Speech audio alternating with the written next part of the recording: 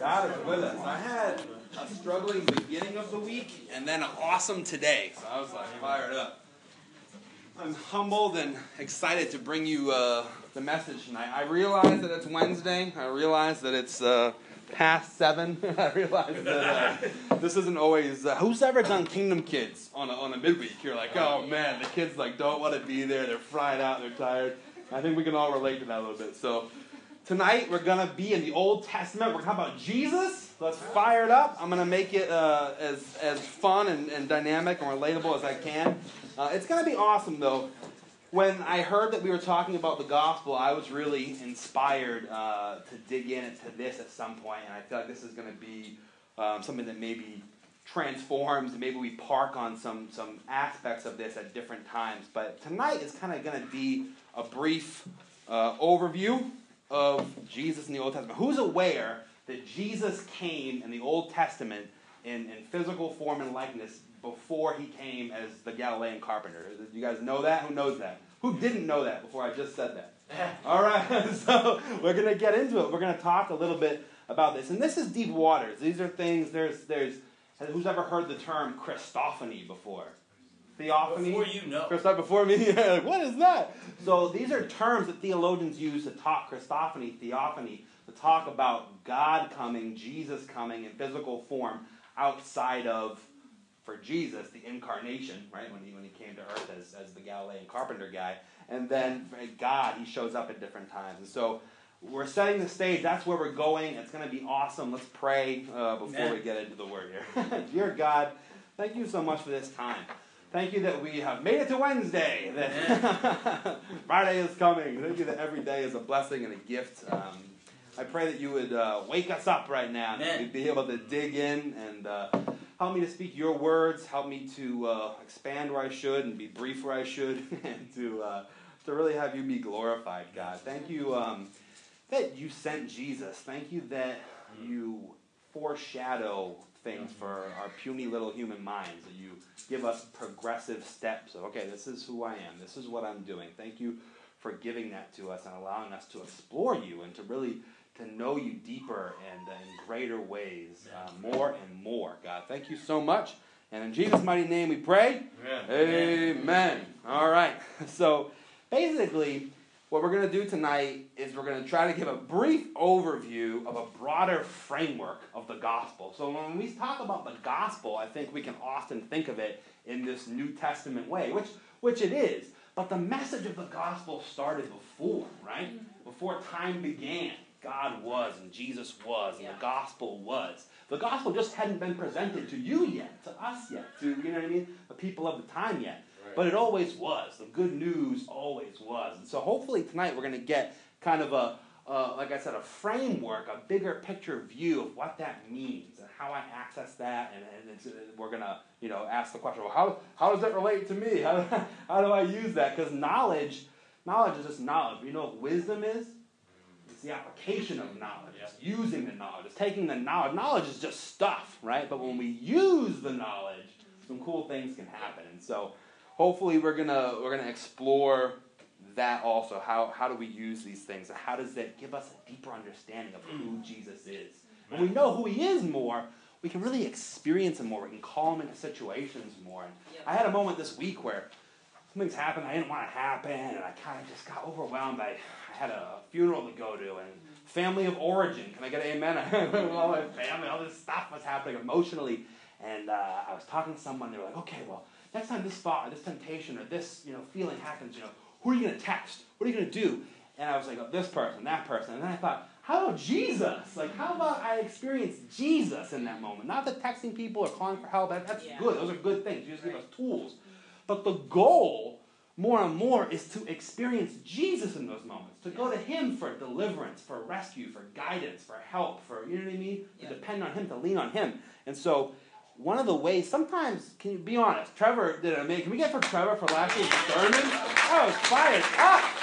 So he talked about being honest and saying, I have doubts. And I said, raise your hand if you've ever had trouble experiencing Jesus. Like in a moment when those things come, for me, it's not my first natural inclination most times to be like, I should bring this to the foot of the cross right now. You know what I mean? This doubt, this fear, this temptation, this struggle, this whatever it is. I should take this and give it to my risen Lord who has died for my sins, and it makes me stand up under it. That's not my first thing. Yeah. But it can be more and more progressively as I know him more, right? So that's the hope for me, for you. That's why this is important, because we want to know him and experience him. So tonight, we're going to explore Jesus. And my hope is that this will make you want to explore him more. You'll be like, fact check me for some stuff. Look at some stuff. Dig in, maybe in ways that you haven't dug in before. Like, that's weird. I never knew that. Or is that true? I've never heard that before. I put up, there's 3 articles that I share with Glenn that he put on the notes section of the app. So those are some really good, meaty jumping off points. There's one wiki page that's interesting, and then there's a couple like theological pages that you can kind of use to broaden your experience. So know that. We're exploring him. You should explore him more. I should explore him more. And as we explore him tonight, we're going to talk about Jesus' role within the Trinity. And I think sometimes you say things like that and people are like, oh, his role within the Trinity. It sounds so dry. But it's so exciting. It's really cool. Did you know, speaking about Jesus' role within the Trinity and his different charges, did you know that there's 50 different names at least and titles for Jesus within the Bible? That's pretty cool. Like, some people are like, why the 50? Well, because there's all these different things that he does. There's these different things that he's appointed to do. There's different mantles that he wears. You know what a mantle is? It's like more than a title. It's part of his being, what he was created for, what he lives out in his aspect of the triune, eternal God. Pretty neat. So as we think about that, know that that's why and how some of these different appearances of Jesus happen. And when we see him showing up in different places at different times in different ways, it's part of that. It's like, oh, he's filling this, part of his destiny. He's being a messenger of this for us right now. He's showing us this. He's illustrating that. And he does it in different ways. And it's really cool. We're going to get into it more. But that's what we're talking about. Are you in? Are you down? Can we talk about it a little more? All right. So we're going to talk about his roles, his functions, his jobs, his mantles, and his titles. And so one of the first scriptures, you don't really have to turn there if you don't want to, but I'm just going to go to Colossians 1 really quick. Some of you know this is like my favorite scripture, one of them of all time. And so this is just, I think, a really cool place for us to kind of start as we talk about the roles of Jesus. When I talk about Jesus and I tell you that he came before he was an incarnate man, do you think of him like this? That he's preeminent, that he's the firstborn. So in Colossians 1:15, he, Jesus, is the image of the invisible God, the firstborn of all creation. For by him all things were created, in heaven and on earth, visible and invisible, whether thrones or dominions or rulers or authorities, all things were created through him and for him. This is important to understand for a lot of different reasons, but tonight we're going to talk about some things. I'm going to tell you that Jesus showed up in places that maybe you didn't know he did, and a first reaction might be, is that true? Is that... Sometimes it can almost seem disrespectful to God. You'd be like, well, it says God, but you're saying it's Jesus. Well, it's Jesus's part of the triune God. It's him. God is saying, okay, for this job, we're going to send our Jesus part out. Jesus is going out. He's going to do this job for us. And there's awesome reasons for that. But do you get, it can never be everything was created, both in heaven and earth. Dominions and rulers and authorities, all things were made through him, Jesus, and for him, Jesus. Right? Amen. Really cool. And he is before all things, and in him all things hold together. He's the head of the body of the church. He's the beginning, the firstborn from among the dead. That in him everything, that in everything he might be preeminent. He might be first. Amen. For in him the fullness of God was pleased to dwell, and through him to reconcile to himself all things, whether on earth or in heaven, making peace by the blood of his cross. Pretty cool, right? Amen. So that kind of just sets the stage that Jesus is the boss. Jesus is in all things. He is the first, the foremost. So we're going to jump in. We're going to look at some other scriptures, but that scripture should kind of guide us. And through this whole experience, he is preeminent. He is the first. Everything was made for, by, and through him, Jesus, right? Yeah. Pretty cool. Pretty cool. I'm just throwing cards around. Pretty cool. So the next thing that I want to talk about is... not that. We did that one. The next thing I want to talk about is that when he appears in different ways, some of the things can we cannot understand the language. Do you know that language changes over time? And that sometimes there's things in the Bible that are translated, like we're all familiar with the verse in Genesis 3 where it says that God walked in the cool of the day in the garden. It's actually translated wind. It's not cool of the day. The original word is wind. He walked amongst the wind. But we read it as cool in the day. And I'd say that to say that there's lots of times over years, are you aware that the text in your 1983 NIV is not the same as your 2018 NIV? And so I say this to say that sometimes we get hung up on words. Well, it says, Charlie, it says angel. It says the angel of the Lord. But you're saying that's Jesus. Well, the actual word angel is a Hebrew word malach. M-A-L-A-K, malach, right? That word means messenger. The original way that's translated is messenger. Now, over time, and cherub is where we get cherubim from, right, is the original word for angel. And over time, things kind of meld and weave and melt together, and we just become synonymous, and we just say angel. But there are times where it says angel of the Lord, where it's actually meaning the messenger of God, right? Sometimes it's the messenger of Elohim.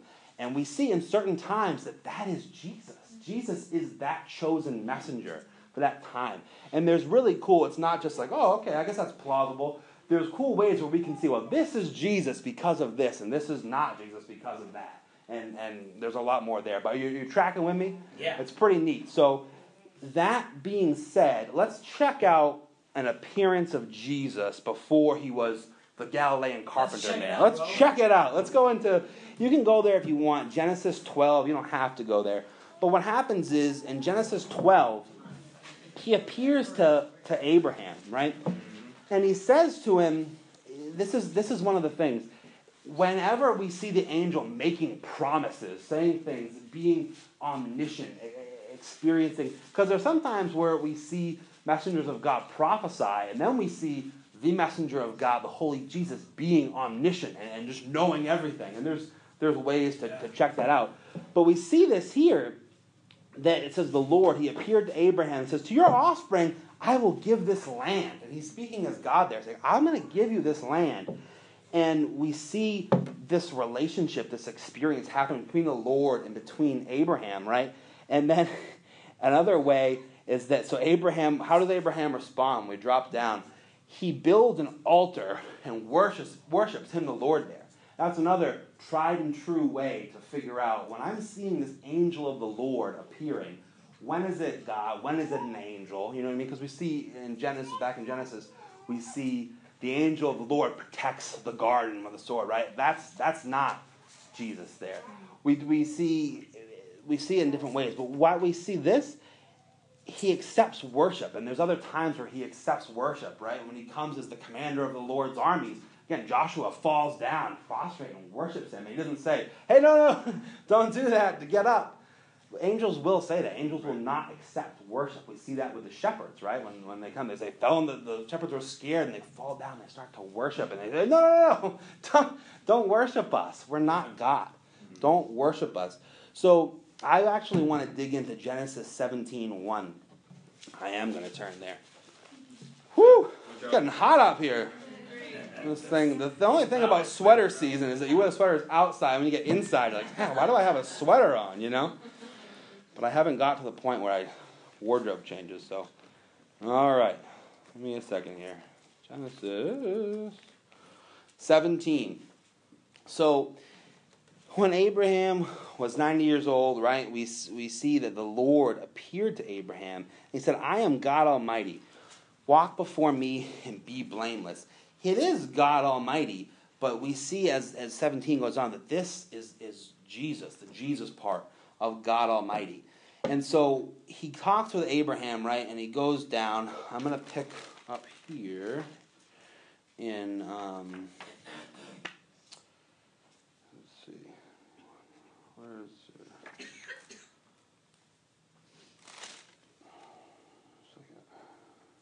So he talks in verse 6 about making you exceedingly fruitful. I'll make you into nations and kings. And he makes these promises. And it's cool that we see Jesus come here as the promise maker. Jesus is making promises and speaking out the destiny of people, of races, of tribes and kingdoms. And what we see later on is that he encounters Hagar. And Hagar is sleeping, right? And Jesus speaks prophetic truth to Hagar and tells her these things that he knows. He says the truth of what's going to happen to her and her son, and how Ishmael is going to be cast out and he's going to be caused to be despised by men. He speaks all these truths, and she says what to him? She calls him Lord and says, you are a God of seeing. I have been seen by God here. And it's really interesting to look at that and to see, wow, when he is addressed in these ways, and when he is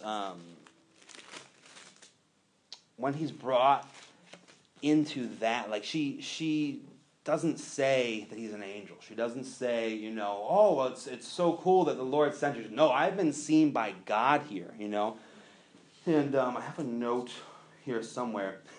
But it tells us that that place is foretold. That's where she will be seen. She will be known. It's the God of sight is there. 16. Yeah, right? I was like looking around. Yeah, Sarai and Hagar. So, 17, thank you. 16:1. 17 is where we talk about the covenant and certain things. But so 16, we see there so behold, right? He's telling her in verse 11, the angel of the Lord said to her these things. Behold, you are pregnant, shall bear a son. You call his name Ishmael, because the Lord has listened to your affliction.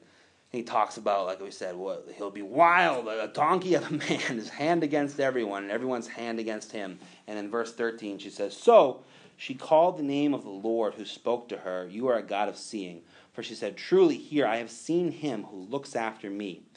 And, she names the well and where it lies. And we know kind of how that story plays out. But it's really interesting to see that's... He's showing up.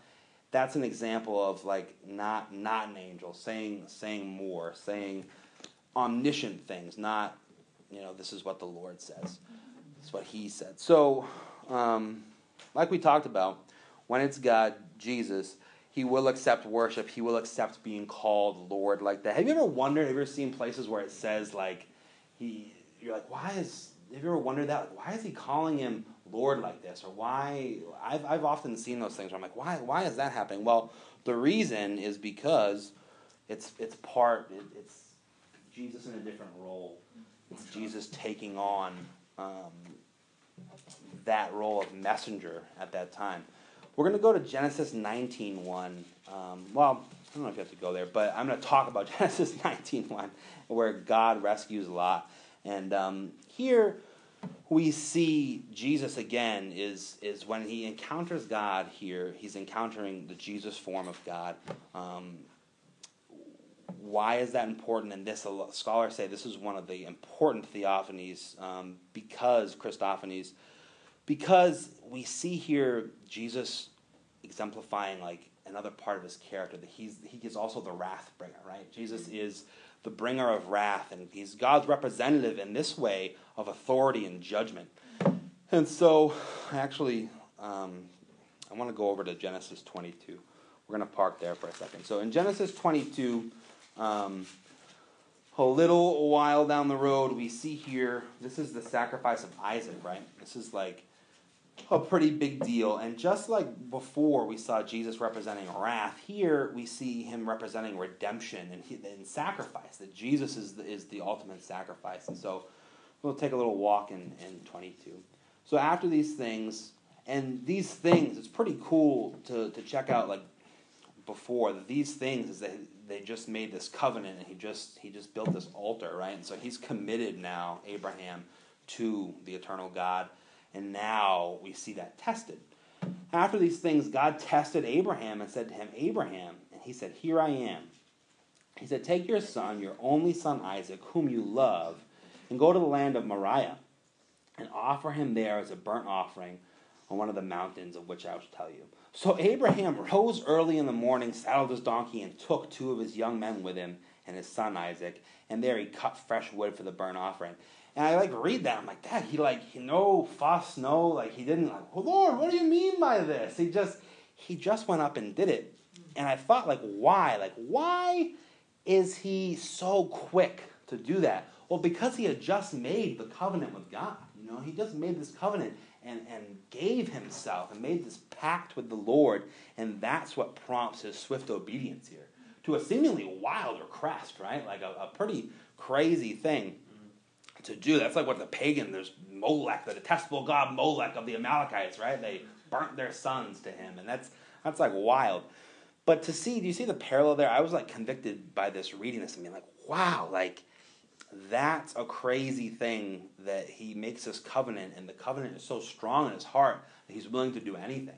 Sometimes it seems like I'm not willing to do anything. You know what I mean? I'm not like, there's nothing that I want to do sometimes in my flesh, but I have to remind myself of the covenant that I made with God, and that's what prompts me to do these things. So let's skip over to verse 15 where we see this further explanation. So he's already, in verse 12, he says, hey, here I am, Abraham, here I am. He called from heaven.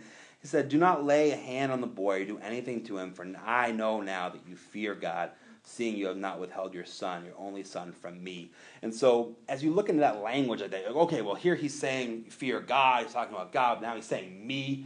And so as we look at that and dig in there, we see that it's personhood, it's different representation of the Trinity. It's like, okay, I am talking as a messenger for God, but I'm also God the Son. You haven't withheld anything from me, and that's awesome. So Abraham called the name of the place, the Lord will provide. And again, so we see here the foreshadowing that Jesus is the Lord who provides. He provides the sacrifice, right, for all of us. He provided the sacrifice then, and he provided the sacrifice later. You know what I mean? It all kind of builds on itself. And he says, like in a law, we have precedents. You know what I mean? Well, there's a precedent in 1785. This can happen because this already happened. And that's what we see here, is that later on, these things happen. The bigger story unfolds. And he says, remember, like I showed you, I laid this out. I told you this was happening through the things that have already happened. And he reveals himself to us progressively. So I got a little hemmed up earlier. We're not going to be able to get through everything that I wanted to get through. But one thing that I do, there's a lot. There's so much. He shows up in the burning bush in Exodus. Genesis is littered with a couple more times. Jesus comes in physical form. In 2 Samuel and 1 Chronicles 24 and 21, again, the notes are online. And my note cards aren't shuffled then, so you see them in the right order there. We see God's punishment being meted out again through Jesus. Jesus was the messenger that brought wrath on David for the census. We see that again there. But over in Daniel 3, I want to go there, and I want to talk about some three awesome guys. What are their names? Yeah, right? Or if you watch VeggieTales, it's Rack, Shack, and Benny. Ever seen that one? It's pretty fired up. But yes, Meshach, Radshach, and Abednego. This is another instance where we see Jesus in a physical form-ish, right? Ish. Before he comes as Jesus the carpenter. But what we see again is a progressive showing of the different titles that Jesus wears, roles that Jesus fills, and this time we see him as a rescuer, as someone who delivers his people, as someone that when the trials come and the fires come, both literal and figurative, Jesus is there to rescue. And we really see this here. Nebuchadnezzar says it later on. He says, oh, wow, that these men yielded up their bodies rather than serve or worship any other god. And he makes a decree saying that, this is the Lord that has to be worshipped because he delivers his servants who trust in him. And that's like the takeaway that we should take from almost all of this, is that God, Jesus, delivers his servants who trust in him. And as we get to know him more, as we explore him more, that's like the conviction that it should be building in us, is that he came in the Old Testament with a very consistent message. Maybe some of it didn't seem consistent because my cards got shuffled up, but when you read it out and you study it, you see that it is progressive and that God reveals himself in a very, very interesting and cool and connect the dot way. And so when we look at it from a bigger picture, when you ever like take the view out, like, oh wow, sometimes we're so close that we can't see it. When we zoom out and we see, wow, like this is what the big picture looks like. This is how the dots connect, and we see that there's one God. He has different forms, but he has this cohesive message throughout all of Scripture and all of time, that he delivers his servants who trust in him, and that he has wrath, and that he also has great love, and he has mercy and goodness. And that's, as we look at the gospel and we think about the good news, that's a huge part of it, is that the good news is so special and so important that he's been telling the story forever. And he's been telling it in different ways, and he's been telling it, the whole time. You ever it's like we can't almost handle it. You want the truth, you can't handle the truth. Sometimes if we got the whole thing all at once, it's too much for us. You can't have a baby, you can't just give a baby steak, you know what I mean? Oh my goodness, little Avon, here's a porterhouse. You can't, it's not how it works, you know what I mean? But first there's colostrum, and then there's milk, and then there's mush, and then there's, little bits of food, and then there's the porterhouse one day, if that's your thing. If it's not, there's tofu house or whatever. No, there's lots of other things. But there's deep things and mysteries that aren't revealed to us right away. You know what I mean? We have to kind of work for it and see it and say, oh man, like it is, like it's so cool to say, oh my goodness, that's Jesus. This God I'm seeing is Jesus, and there's a reason that it's Jesus. And work those things out for yourself. Like why is it Jesus, and why is it not an angel here? And what does it say about God and about his holistic message that he would send Jesus to reveal that, And I think that, like, the big takeaway for our lives is, like, wow, like, if we see this message in the Bible, that it's kind of, it's Jesus, right? He's the messenger of the Lord. It's like, where is he in my situation? Where is he in my right now? And how do I tap into him and his message for this moment? Because the same way, like, if that's what we're talking about, the Old Testament and the New Testament too, it's the same thing. It's all these parables and all these stories are the bits that come together to create the steak that we need to sustain our lives. And when we get to, 1 Peter, and it said, do these things in increasing measure so you'll never fall, it's progressive. It's these little bits. It's these little nuggets that we put together, that form the big picture for us. When we talk about the gospel, I think it's helpful sometimes. We don't want to get bogged down in things, but when it's not helpful, it's not always helpful. But I think that when we do this deeper study and we see, wow, like Jesus, like I said, has been telling the story the whole time, doesn't it kind of make you, it makes me like, wow, like that's so neat. It makes me want to learn more and to almost like listen more. Do you know what I mean when I say that? Like, oh, wow, it's bigger than I thought it was. It's more than I even know. And he gives me, Francis Chan has a really interesting thing he says one time. Have you heard this about if God is all the oceans and all the world, all the water that exists, and my mind is a soda can, God is not what I can fit in the soda can. You know what I mean? And so have you heard that? So the thing is that we have to keep on dumping out the can and filling it back up, dumping it and filling it back up. And we get, I think, over time, a broader understanding, of all the entirety of who and what he is.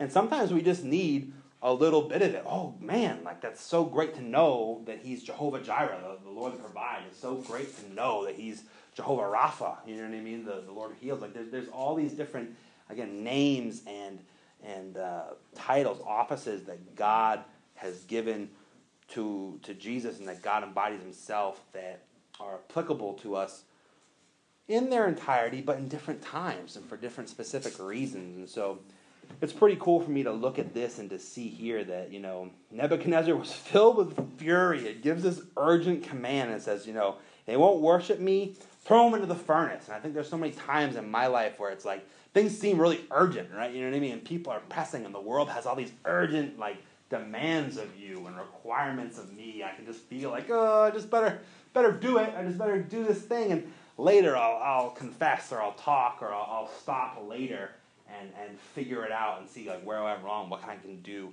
the next time. But the message I think to take from this that I'm seeing in this text right now is like, no, like what we have to do is know that there's a fourth man when we think there's only three. You know what I mean? He's right there with us. And he wasn't there like, don't worry, guys. If you go in, I'll be there. Okay, you hear that? He said if we go in, he'll be there. They just went in, and he was there, And that was Jesus, and that Jesus is there for you when you can't see him. But the people in your lives that are pressing in on you and want to destroy you or command things of you, when you trust in Jesus, because you've read this, because you know his character, you know that he's there for you, you've seen that message, convincingly, cohesively through the scriptures, and you go into that furnace, then you allow the testimony to be seen, and for Nebuchadnezzar to say, holy cow, there's a fourth man in there, and he's shining like a son of God. And then it's like it's ridiculous what he does. This evil man who was killing people because they wouldn't worship him. It's like, everyone has to worship this God. He completely changed because of the example of these young men, because they knew God. And a lesson for another day is to study out how they knew God, and that when you go through the Chronicles, you look at, this is a wicked king, this is a bad king, and this is a good king, and this is a bad king. You see that God raised up a noble king, and they grew up under him and learned his ways, and that the high places were torn down, and that they were able to experience God because of one righteous king's example and turn the country back. And then, because of that, they were able to stand, and they were able to say, I'm all set, I'm not worshiping you, I'll die. And then we see Jesus say, no, you won't die, you'll live, and you'll live because of me. And that's the message that Jesus sends to us. So there's so much more. There's so much that I didn't talk about the way I want to talk about. There's so much more that we haven't even been able to hit on. I think there's other things that we can camp on other days. But one thing that I did want to point out is that of the two, if you go to your concordance, and the 213 times that angel is used in the Bible, about 1/3 of those refer to Jesus and his Christophany state. That's the messenger that it is, Jesus. And so, what's the point of all this? What does it all mean? My closing remarks, my conclusion for this part of this discussion is that Jesus wants to be known deeply, and we see that because he reveals himself consistently and progressively to us. And isn't it amazing that God made that available? God's like, listen, I'm God, I have 3 parts, but I'm going to make this part available to you in this way, and this part's available to you in that way. But this Jesus that he made available to us is wanting us to explore him, is wanting us to know him, is showing himself to us time and again in different ways. And he's saying, explore me, know me, so you can experience me. So these ways I show up in power to rescue, to save, to glorify myself, I can do that for you and through you. And we go back to Colossians 1 and we see that Jesus, the creator of the universe, Jesus, is here to be kind of poured out in and through us. And it's humbling to think about, in my workplace, in my marriage. Yes, in those ways, Jesus wants to be glorified, exemplified, shown to others.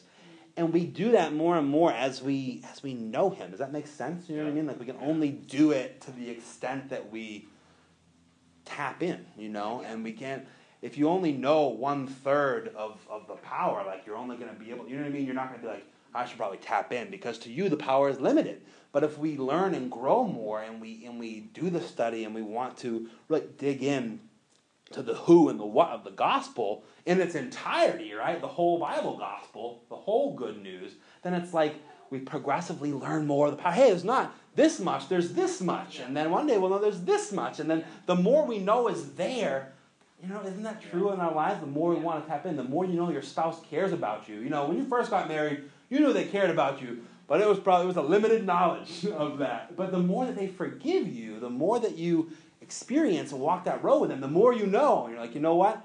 It's uncomfortable and it's embarrassing, but I'm going to bring this to my spouse because I know that they love me and care about me. And the same way with God. It's the more we know of him, experience him, explore him, the more we want to go and do it and say, I'm not quite sure what's going to happen or how it's going to happen, but I know that he's going to show up. Amen. I know that he's going to be there for me. And so as we explore the gospel more together in these Sunday sermons and in midweeks, I kind of wanted to bring that aspect to it, that there's there's so much to be explored, in the Old Testament and the New Testament. It's one cohesive story about a God that loves us so much, he made himself accessible. He made himself accessible in different ways, and he wants to be known and explored more so he can be glorified more. And let's pray. Dear God, thank you so much for this time. Thank you for your word. Thank you for coming to earth in different times and for different reasons. Thank you for sending Jesus, the Galilean carpenter, and for sending the commander of the Lord's armies, Jesus. And thank you for sending men in the desert to talk to Abraham. Thank you for doing so many things. Thank you that Jesus performed so many miracles that they couldn't fit into all the books in all the world. Thank you for the miracles that you're doing and the people that are here, and in me, and in Glenn, and with little Avon. Thank you for just all the miraculous things. Help us to be the people that you want us to be more and more as we explore you more and more. Thank you. In Jesus' name we pray. Amen. Give it up for Charlie again. That was great, man.